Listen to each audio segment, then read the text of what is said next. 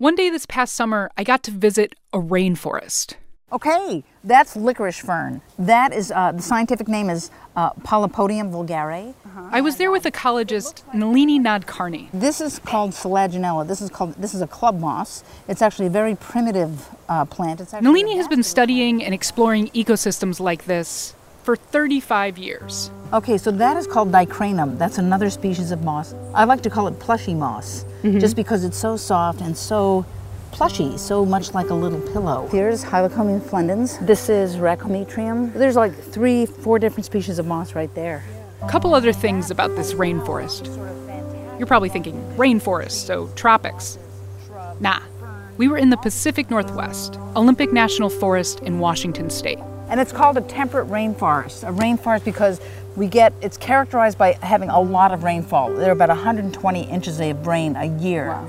The other thing about this trip to the forest is that all these plants... So see how soft these mosses are? Yes. Don't you just want to sleep on them? I mean, yeah. Yeah. All of Nalini's decades-long work. Okay, I'm going to come up side by side with you.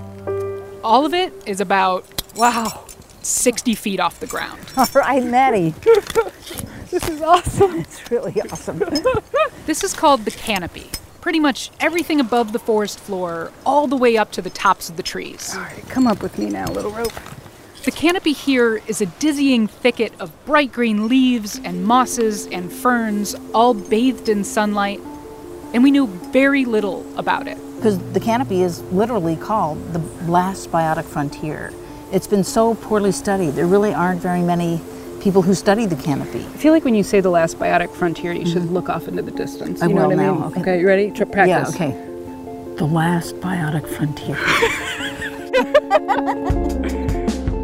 So today on the show, pioneering scientist Nalini Nadkarni on the canopy. Plus, a little later on in the episode, Nalini's decades-long fight to get more women into science and how she found an unlikely ally in Barbie. Yeah, I thought it was weird too. It's not that weird though. Stick around. I'm Maddie Sofia, and you're listening to Shortwave from NPR. All right, so let's back up. Down. Back on the ground in Olympic National Forest, Nalini told me that in the grand scheme of things, canopy science is actually pretty new. You know, people have been studying forests for centuries, but it's only been in the last 20, 25, 30 years that people have actually climbed up into the forest canopy to understand the environment up in the treetops. One of the hurdles for scientists was literally just figuring out how to get up to the tops of the trees. So Nalini and a few friends figured out a way to adapt some mountain climbing techniques to get up into the canopy. And that means shooting ropes into the trees. So I invented this thing called a master caster, which is just a metal rod, and we welded it so it has this little hole here for the line. Basically, this master caster thing is part fishing rod, part slingshot. Nalini, this looks like a garage sale It meets does. a 14-year-old boy's dream, in which you could both slingshot and cast. And so with a fishing weight loaded into the slingshot, So I'm thinking right up there. Yeah. Nalini cast it. Masterfully. Oh, yeah! Did I tell you where it was going to go or what? We set the ropes, Now Okay. put all your weight on this. got harnessed in, Right. Step down. and then started the long, hard process of inching up the rope. You're going to go into a crouch and lift your legs up. That's it. Okay? Kind of like a caterpillar. And then stand. Exactly. You got it. Well, you know, it. I've got it kind of. Over the course of her career, researching canopies in the Pacific Northwest, as well as in the forests of Costa Rica, Nalini has documented all kinds of things about the canopy. 60 feet up this giant maple tree, she shows me one of the cooler ones. Just looking at the underside of these mosses, like there's this canopy soil. Let me dig some out over here. Nalini peels back a thick fistful of moss from the branch on the tree, and instead of bark, we're looking at a tightly packed bed of brown dirt. I mean, that is actual soil that is basically composed of the dead and decomposing mosses that live up here. And there are like earthworms that live up here. So there this is are like soil invertebrates. like on the ground, but up. Exactly. It's a canopy soil. Wow. Look at that. And it's so weird, you know, you're here smelling the soil smell. But you're up 60 feet above the forest floor. So it's It's this sort of whole world that the canopy creates. There are living plants, there are mosses, there are ferns, there's soil, and it's all kind of invertebrates that live here, birds that forage for these invertebrates that live in the canopy soil. So it's like this microcosm, this mini ecosystem that's going on kind of independent of the forest floor, but at the same time interacting with the forest as a whole. Of course, today, canopies all over the world face threats from climate change, from logging, fire and deforestation. And a lot of Nalini's work now is about trying to figure out what would happen if we lost such a complex, interconnected ecosystem. I think it's important for canopies to be as intact as possible because they do foster so much diversity that you can get 70 species of mosses on a single tree. And each of those mosses is sort of living its life with its insects and invertebrates and supporting birds. And so it's just part of this sort of whole cycle of what makes a primary forest important. Here's another thing Nalini discovered when she was first getting started in canopy research. There were very few women scientists doing this kind of work. And so she set out to change that. And actually, this was just a fabulous day that happened in my lab. I had this forest canopy lab. Undergraduates would work there. My graduate students would work with me. And we were just kicking around ideas like, how could we make the forest canopy more meaningful to not just other scientists, but to regular people? Like, how about young girls? They need encouragement. And somebody said, well, what about Barbie? All right, pause. Barbie time. Because she wasn't busy enough helping to basically create an entirely new field of scientific study, in the early 2000s, Nalini decided, in her free time, she would try to create, market, and get into the hands of little girls and boys everywhere Treetop Barbie. What if we took this iconic doll, which is so symbolic of what young girls aspire to? What if we just put this shell around her, which is a canopy biologist? So Nalini called Mattel, the company that owns Barbie. And then when I proposed this idea, they said, no, we're not interested. That has no meaning to us.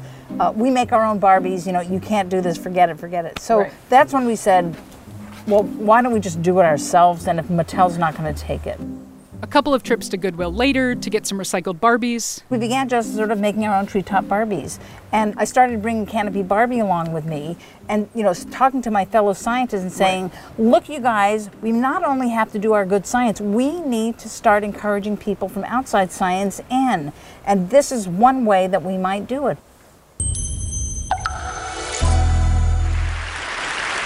Trees are wonderful arenas for discovery. This is Nalini's 2009 TED Talk, which, by the way, is a hugely nerve-wracking thing for scientists. You're hooked up to this hands-free Britney Spears mic to give a talk that will basically be your top Google hit for life. To stand on that stage, showing off a little plastic Treetop Barbie, it was a lot. Like, should I really be spending time with this? Are people going to think it's weird that me as a scientist and me as a woman scientist and me as a brown woman scientist is spending her time doing this? There's sort of a risk that goes along with that. But I felt that the potential good that could come out of it, of providing a real role model for a little girl who doesn't even know that the canopy exists to study, like when I was a kid. And so if that can happen, then I think it's worth the risk. What we do, my students in my lab and I, is we buy Barbies from Goodwill and Value Village. We dress her in clothes that have been made by seamstresses, and we send her out with a canopy handbook. And my feeling is, thank you, that we've taken this pop icon and we have just tweaked her a little bit to become an ambassador who can carry the message that being a woman scientist studying treetops is actually a really great thing. Before we wrap up, I haven't told you the best part about the whole Treetop Barbie thing. Once the Treetop Barbies started getting some attention, Mattel found out, and they called Nalini. They said, whoa, you can't just make your own Barbies and sell them. Shut it down. Nalini said she was sorry, that she really didn't mean any harm, and that they could still have the idea if they wanted it. And they said, no, you can't do this, you can't do this, you can't do this. And I said, wow, how interesting. I know a number of journalists who'd be really interested in knowing that Mattel is trying to shut down a small brown woman who's trying to who's trying to inspire young girls to become scientists and explorers. Nalini, did you strong-arm Mattel? I did. And they responded very nicely. They said, we'll get back to you. We asked Mattel about this, and they didn't get into specifics about any past back and forth with Nalini. But Nalini says the company told her, okay, fine, you can keep making Treetop Barbie. Which she did, pretty quietly for the last 10 or 15 years. And then, last year, I got a call from National Geographic. And they said, Dr. Nadkarni, we recognize that you have, sort of forged the way with this Barbie science explorer sort of thing.